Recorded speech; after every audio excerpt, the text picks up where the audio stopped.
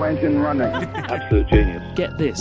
Welcome. This is the show where we bring you Science. What that essentially means is discoveries, advances, Questions. Research. technology. Unbelievable. Without further ado, this is The Naked Scientists. Hello, welcome to The Naked Scientists with me, Chris Smith. This week, another instalment in our Titans of Science series. I sit down with pioneer of IVF, Lord Robert Winston.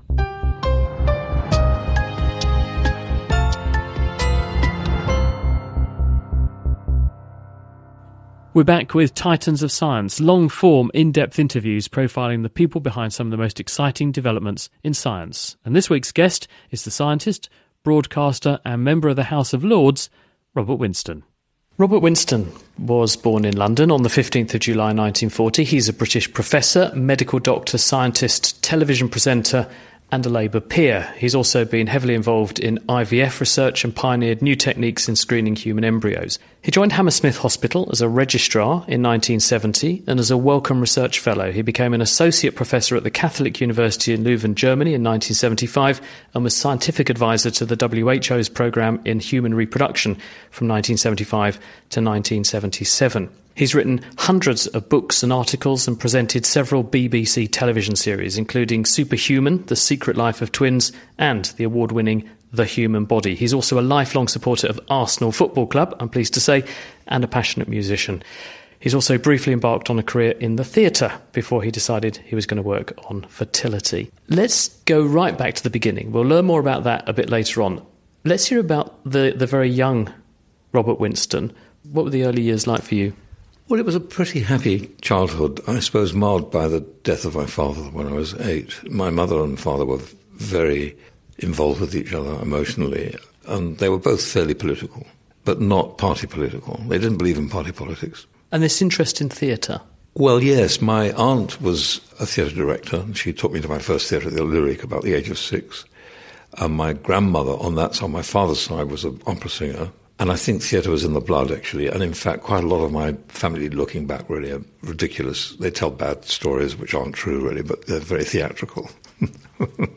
So at what point were you disabused of the notion that the theatre was the direction to go and you went down the medical line? Were you pushed into that, or did you think, no, that's my calling? Well, I left school without any clear idea what I wanted to do. I had a place to do natural sciences, and I suddenly thought, I don't want to look down a microscope for the rest of my life. Also, I had unusually a gap year, because that wasn't very common. Normally went straight from school to university. So I had a gap year, and I thought, I don't know what I'm going to do. So I rather idly wrote round at the end of the summer term to 3 different medical schools and got a couple of interviews. And I was interviewed at the first one, and they said, why aren't you wanting to go to Cambridge? And I said, well, I just think it would be quite interesting to do medicine here. So I ended up doing medicine. And I had no clear idea about it. And actually, if I'm honest, and this is something it's not easy to admit, but it just seemed quite glamorous to be a medical student. I wondered if it was the operating theatre that was the attraction that pulled you into it. Because you went to the London Hospital Medical College, which is actually where I went to medical school. When it still existed, it merged with St Bartholomew's and then into Queen Mary, what's now Queen Mary University of London. But what happened through medical school then? Did you then get drawn towards fertility? Because that's what you're most known for. No. You're best known for your role in human fertility and infertility. No, it was nothing like that, really. I mean, basically, of course, you're right about theatre and medicine, because, of course, obviously that's what surgeons did, and that's what basically when people went to see Fabricius operating in Padua, it was a theatre, and it was real theatre. You were never more than 100 metres away from the body that they were dissecting. It took a whole term to dissect one body. The smell must have been awful. No, I mean, I knew I was interested in women's health, and that was quite a big thing. And while at medical school, even then? I was, but I did look at other things, and I wondered about psychiatry, I wondered about orthopaedics, I was interested in a whole range of different things, and then when I got into doing clinical medicine, I suddenly realised there was a real need to look at women's health much more intensively. I felt that actually women hadn't really getting a very good deal, and it was very, very clear that there was a huge amount of research going on in reproduction, which was worth doing, and also generally pregnancy. And, if you're not brilliant, it's quite sensible to go to an area where there isn't much competition. And actually, at that time, reproduction was wide open. And you judge yourself to be not brilliant. Seem very self-effacing. No, I mean, I think I'm quite ordinary, and I think actually, I think really, I think I was very lucky. Also, I had some wonderful teachers. I mean, at school there was a man called Sid Pask. I did my first in vitro fertilization when I was 16 with the sea urchin's eggs. And basically, Sid Pask took a group of us up to Scotland in a marine biology station, and he gave us experiments to do which had been published in the literature. Lord Rothschild was one of the people he suggested I should try and look at. So we looked at what he was looking at, which was the block to polyspermy in eggs, and Rothschild chose to look at what was happening to that moment when fertilization occurs, this penetration of the egg, and immediately there's this membrane which forms around the egg which prevents other sperm getting in. And it was very simple to reproduce that under the microscope because it's just seawater. It's not, But I never for a moment thought I'd be doing this in humans 20 years later. It must have planted a seed, though. It sounds like it did. Well, yes, I suppose I started to try and fertilize eggs, collect them and fertilize them in about 76, which was about 2 years before the first IVF baby. Because that's when Bob Edwards and Patrick Steptoe were beginning to do, or had been pursuing for a number of years, actually, the whole IVF idea, isn't it? Because Louise Brown came along in 1978 as the first IVF baby. Because his papers go back to the 60s. And I think it's very interesting to look back at, there have been so many interesting things said about the beginnings of IVF, and sometimes I think there's a lot of mythology about really what happened. Did you meet them? Did you spend time with them? Yes, I did. I did spend some time with them, but I'm afraid we didn't really get on very well. Why not? I think Patrick felt sidelined because he very much wanted to be in a London teaching hospital, which I was, of course. This is at the Hammersmith Hospital by then? With the Royal Postgraduate Medical School, which was, really a wonderful place to be at. And Patrick was out at Oldham. And, I think he resented the fact he'd been, we didn't get on. This isn't the criticism of them. It's just, I think that, he'd worked really hard for a very long time and he'd been under huge scrutiny and massive, massive criticism for what he was doing as being, inverted commas, unethical.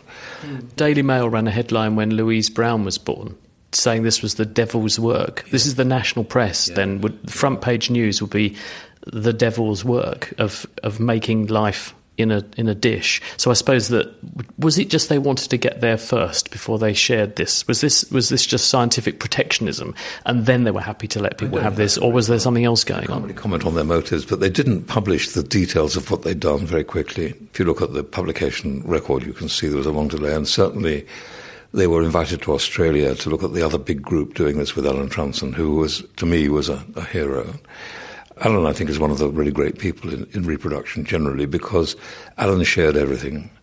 And I mean, there's one occasion when I went to Melbourne specifically because he'd left IVF and come back to it because the Melbourne unit wasn't working very well and the pregnancy rate had slumped, and he'd obviously changed the lab. And I went down there, got dressed and went into the sterile environment which filtered air which he had, and there he was in the centre of the embryology laboratory on his own. Didn't see him at first because he just had a hat and mask and everything on, gown and overshoes, completely swathed, and he was looking down a microscope with his back to me, and I walked in, and as I walked towards him I could see this plume of smoke coming up from the Petri dish. And it was only when I got really close to him I could see that actually he had a mask on and there was a cigarette out of the corner of the mask. And Alan said to me, you know what? I think the ash is quite good for them. I was going to say, what was the conception rate? Maybe nicotine is a good stimulus for conception. I don't know. I mean, but Alan is, he's still alive. Alan's a genius. I met Louise Brown when she was 40. She came back to Bourne Hall, which was the clinic that Patrick Steptoe and Bob Edwards founded and set up. They operated from there, didn't they, in Cambridge? And it's still a pioneering IVF clinic. She said there's always a lot of demand for her time when it's a 0 or a 5 in her age. But she came back because she was 40 that year.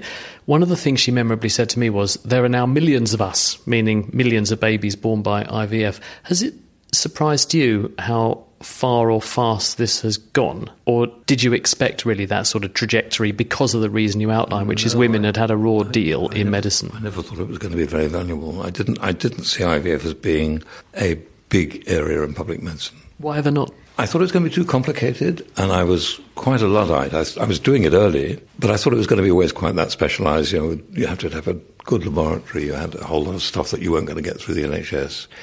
But actually, I had it much easier than he did up in Oldham. Because I had a hospital that was a research hospital that actually was prepared to take risks, didn't care what it really cost, providing we could get some help and so on.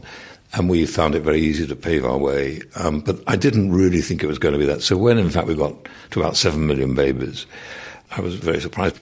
Were you concerned when IVF first came along about what the consequences might be long term? Many people, like the Daily Mail, printing the headline about the devil's work and so on.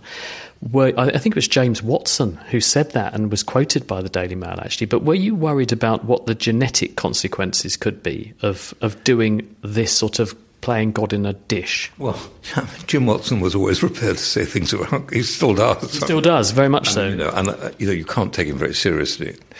No, I think we were concerned. I think I'm much more concerned now than I was then, because I think now we have a lot of evidence to suggest there might be epigenetic effects.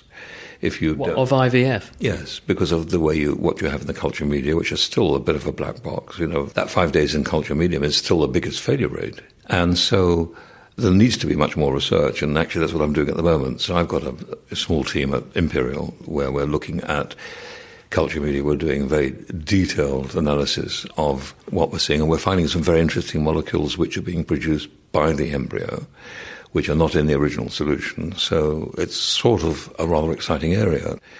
So did we go down this road of waving through IVF because we saw there was a need, we saw there was a big demand, many people probably were motivated financially to do this, but that because we were blithely ignorant of the role of this epigenetic component, where there is an additional layer of control over how genes work that we just didn't have any idea of at the time. Is that why we were just prepared to let it go and we may be cruising for a biological bruising later? I think it's much more to that. I think one of the problems is that actually once you start to set up a clinic and do IVF, it's very easy to do. You don't need to think about what you're doing. You've got set, it's regulated.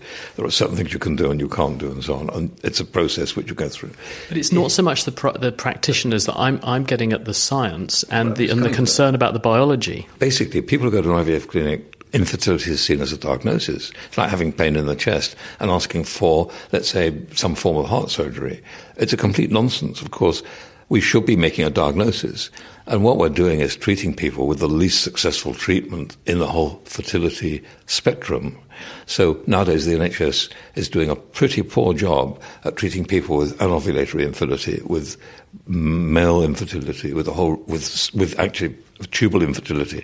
The main causes of infertility are not being properly treated. People are just diverted into IVF, which internationally, across, and you can see what the world results are, run at about 21, 22, 23% per cycle at a huge expense, with a failure of investment in proper medicine.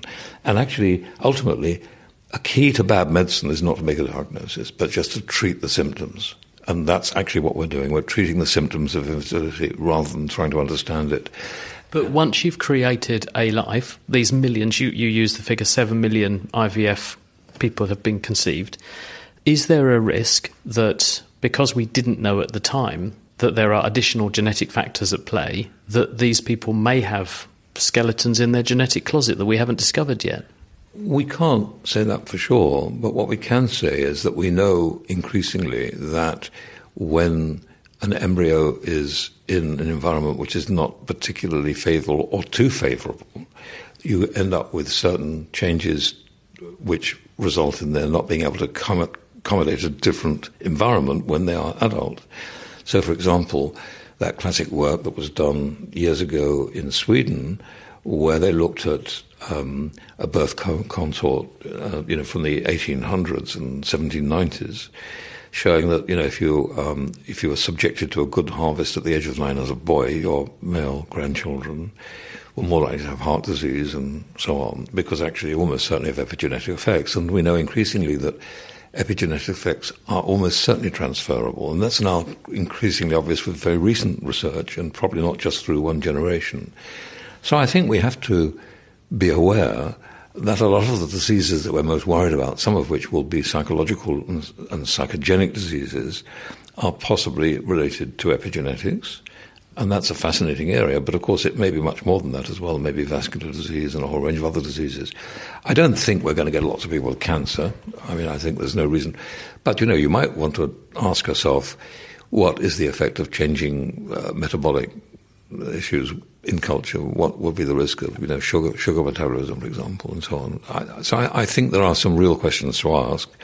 And I think at the very least we should be documenting what we're culturing embryos in much more carefully and actually doing proper research to see, what to optimize what we're doing, because we're not doing that properly. So talking to you now, I would say, look, if you're listening to this, as a young person thinking about research, think about what opportunities there really are in human reproduction at the moment, which are wide open for somebody to really just have another look at. There's some ethical difficulties about doing some of that research, but much of it doesn't require huge difficulty, and some of it can be mimicked in some animal work as well, which we always regretfully rather ignore. The Naked Scientists podcast is produced in association with Spitfire, cost-effective voice, internet and IP engineering services for UK businesses. Find out how Spitfire can empower your company at spitfire.co.uk. Music in the programme is sponsored by Epidemic Sound, perfect music for audio and video productions. You're listening to The Naked Scientists with me, Chris Smith, and we're chatting this week with a titan of human fertility, and that's Lord Robert Winston. Let's talk about your broadcasting career for a minute, because that sprung up alongside doing all this amazing fertility work as well. I know what my story is. It was right place, right time, opportunity meets potential. Was that true for you? What happened? How did you end up on the big screen? It was, first of all, I was working at the RPMS, the Royal Postgraduate School, at Hammersmith, which was run by a man who I think was massively misunderstood, Professor John McClure Brown, who was very, very supportive of me. He was a very good reproductive clinician. And he used to have visitors from all over the world, and he would always tell the visitors, "Oh, why are you coming here? You should go and see the lab down there, see what Robert Winston's doing." And he was amazingly supportive.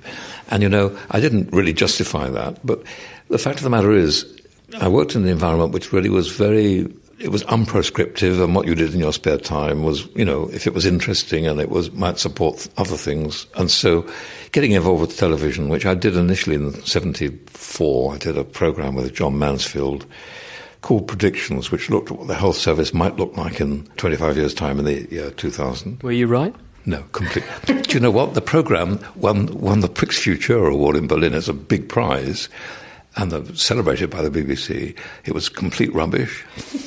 And I presented much of it, and looking back at it, it's too embarrassing to watch. It was not great stuff. But did they come to you, or did you actively solicit that? John was he was running Horizon at the time, in the early days of Horizon, or he was certainly running Science. I think he was running Horizon already, or certainly was involved with it.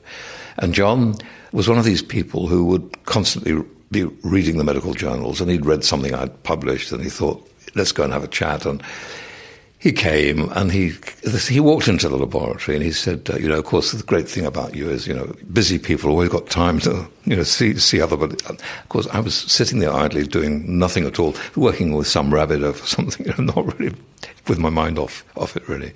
No, John was great. He was a very interesting director, and he did two things for me. He'd stand me in front of a camera. We came to do Your Life in Their Hands, and I was presenting it, and he'd say, "Stop. Robert, you sound pompous." Or, "Robert, I don't understand a word of what you said." And he kept on battering me until I suddenly thought, and I listened to what he was great because he was quite brutal. So I started to think about, trying to work out how you have quite complicated things to explain. And that, I think, really did stand me in good stead. And although I wasn't great at Your Life in Their Hands, it did encourage the BBC to consider to re-employ me in due course. But by that time, I was really trying to develop my career. So I didn't do much research until the only thing I was really doing apart was trying to defend reproductive medicine in the media because we were concerned about what you were talking about earlier, about the terrible comments being made about IVF. But then I got much later on to the human body, I suppose, was for me quite a big breakthrough because that did sort of, by that time, I felt I probably did have something which was worth saying about, something quite simple and yet very complicated, the body. And actually I was very lucky there because I had another director who was like John Mansfield, utterly brilliant, Richard Dale. And there I was very lucky because the BBC had a big budget then and They assembled the most amazingly talented production team. And, of course, I owe so much to that, really. More recently, you've made politics much more a prominent part of your life. You joined the House of Lords 20 years ago, about then, wasn't it? And what sort of difference has that made? How have you got involved there? Well, it's been really interesting because, of course, I've come in at a time when Tony Blair decided... Well, it was before Tony. I came in when John Major was Prime Minister. But Tony Blair came in with his idea of reforming the House of Lords, and there was a lot of talk about that. But the House of Lords reform bill, as it went through, was very different by the time it had gone through. And it became increasingly obvious that reform of the House of Lords was going to be much more complicated than anybody had expected. I was making speeches which I was quite proud of. It was ridiculous, really, looking across the other side of the hereditary peer, saying, well, of course, on the other side of the chamber you have all these people who are taller than us, much more handsome, better looking. These are the hereditary peers, you see. They always say politics is show business for ugly people, but I'm not fitting you in that category. I mean, some of the best debaters in the House of Commons, and certainly in the House of Lords, have a strong theatrical process, because actually what has happened now in Parliament, which is very sad, people read their speeches. So you see people with their head down over a piece of paper. They come determined to give the speech they've written, not recognising the speech has already been read by two other people, from different benches, and actually what they need to do is be listening and responding in a different way. I think the people who are successful to some extent in actually changing legislation and making the government rethink are those who may make mistakes while they're speaking, but speak extempore. And we have some fantastic speakers in the House of Lords, and I look at them as wonderful models. I wish I could emulate them. I mean, Igor Judge, who's on the crossbenches, is the leader of the crossbenches. I mean, he gave a speech on the British Constitution at the time when the Prime Minister was creating havoc last autumn. And he spoke for 3 minutes, and you thought, wow. I sat there open-mouthed thinking, what a privilege to be in that chamber listening to this speech. What about science, though? Is that well represented there? And are you very much a lone voice, or are you in good company? It was better. When I chaired the Select Committee for Science and Technology, which was a long time ago, that first time, there were a couple of Nobel Prize winners on the table. Everybody around the table was a fellow of at least one of the academies, of which there were 3. There were 1 or 2 lay people, but very few. And the lay people had been in business doing big industrial things. So I remember very well first chairing the report on nuclear waste, and I was terrified because I knew that this was going to be a big issue. Half of us wanted to bury nuclear waste, and I was suddenly taking this committee over because I was the new chairman. And the more I thought about it, the more I was concerned that they were going to vote. And that's fatal. You don't vote on these sorts of issues if you're going to have any influence. Why not? Is that because you're voting on something you don't know enough about? On a committee, you just don't divide the committee. You want to present a unanimous report, and if you can't get complete agreement, ignore that part of the report completely. Just find other ways of fudging the issue slightly to make sure that you get the right impact for the key issues you all agree must go through. And it was clear that we weren't certain as a committee. The guy who'd produced this report, who was the chairman of the subcommittee, was Lord Tombs, and as we got into, and I thought, how am I going to, this is a taut situation. So I said, well, what we have to talk about this morning, I think really, my lords, is what we do about burying nuclear waste. And it's very fortunate we have Lord Tombs, of course, who's going to be leading on this, and I wonder if I could just pass over to him. And of course, there was a roar of laughter.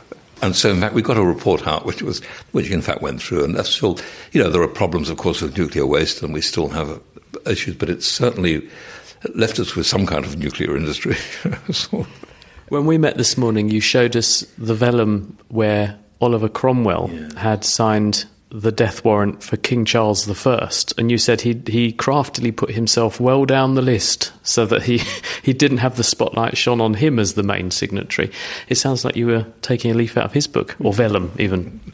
Well, I was really pretty intimidated by that committee when I sort of took over as chairman. I thought, well, I'm probably the least qualified, certainly the youngest member, and really, what am I doing here? All these guys, have done so much, and it's wise to remember in the House of Lords particularly that whenever you're speaking, whoever you are, there's always somebody in the chamber who'll know more than you do.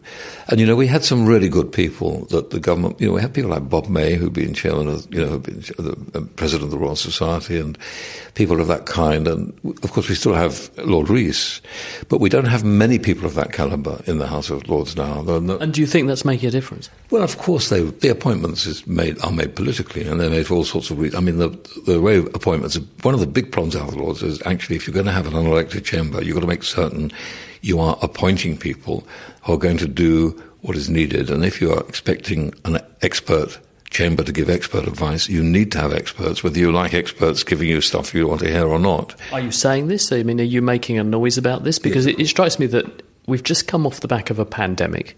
We've got really important things going through on the international stage, AI, other sorts of intelligence and machine learning.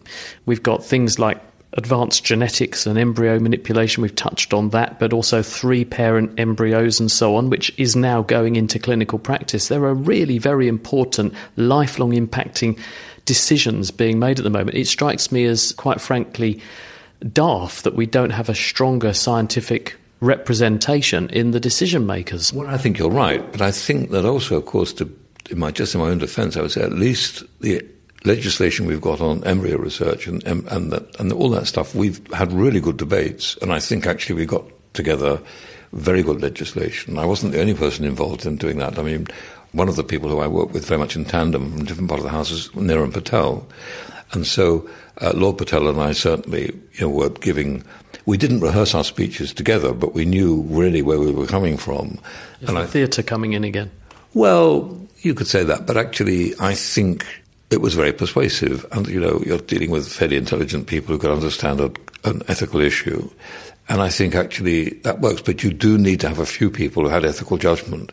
By that time, of course, Baroness Warnock was really already quite elderly and really probably not really any longer as active in those sorts of debates as she might have been, and we needed new people. But of course we've not been replacing those people. And I think that's a problem. So if you look around the chamber now, there aren't many fellows of the Royal Academy of Engineering or the Royal Society or the Medical Academy of Medical Sciences. And of course, for all the disadvantages of having people who are obviously, no doubt, with certain blinkered aspects to their career, those are really important voices. And that's only just one example. There are so many people I could think of who would be better in the House of Lords than I am. And I think, it's very easy to forget that. There are all sorts of people who could be appointed, and it's a lottery.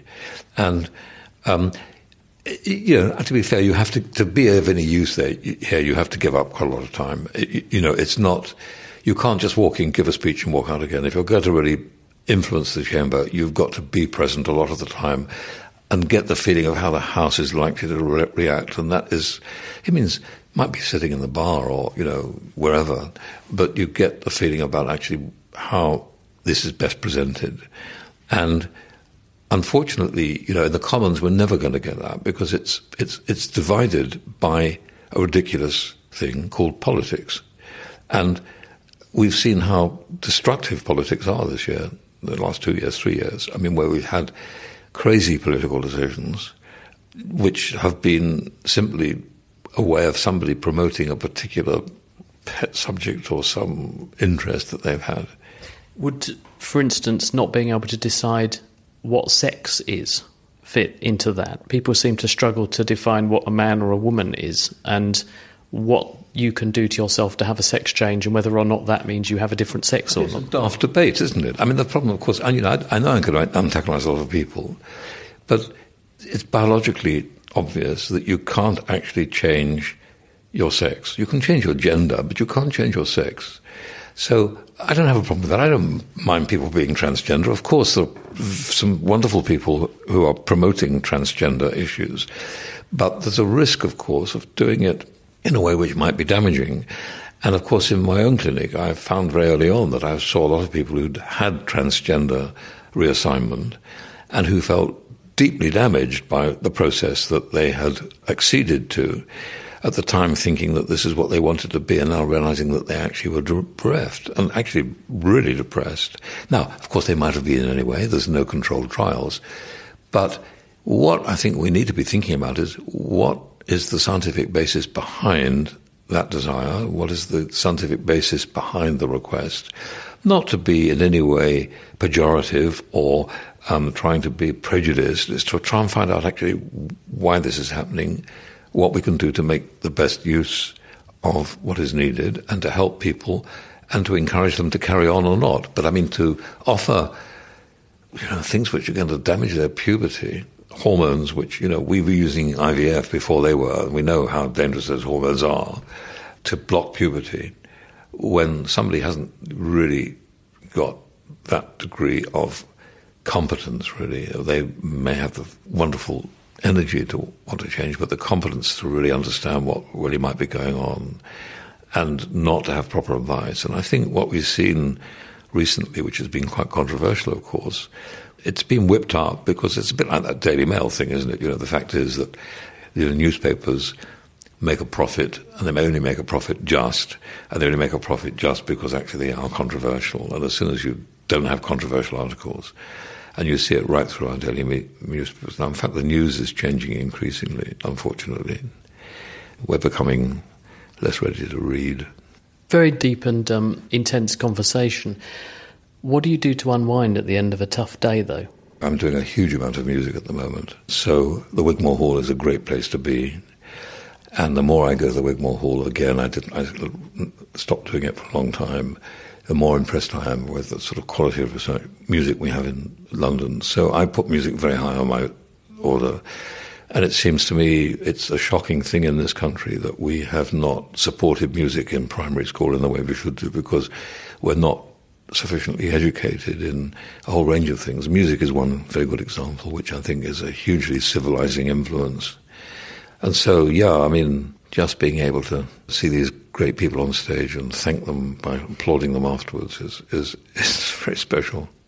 Thanks very much to Robert Winston there. Titans of Science returns next week for the last instalment in this run, and it's our former UK Chief Scientific Advisor for the Department of Health, Dame Sally Davies, who'll be with us.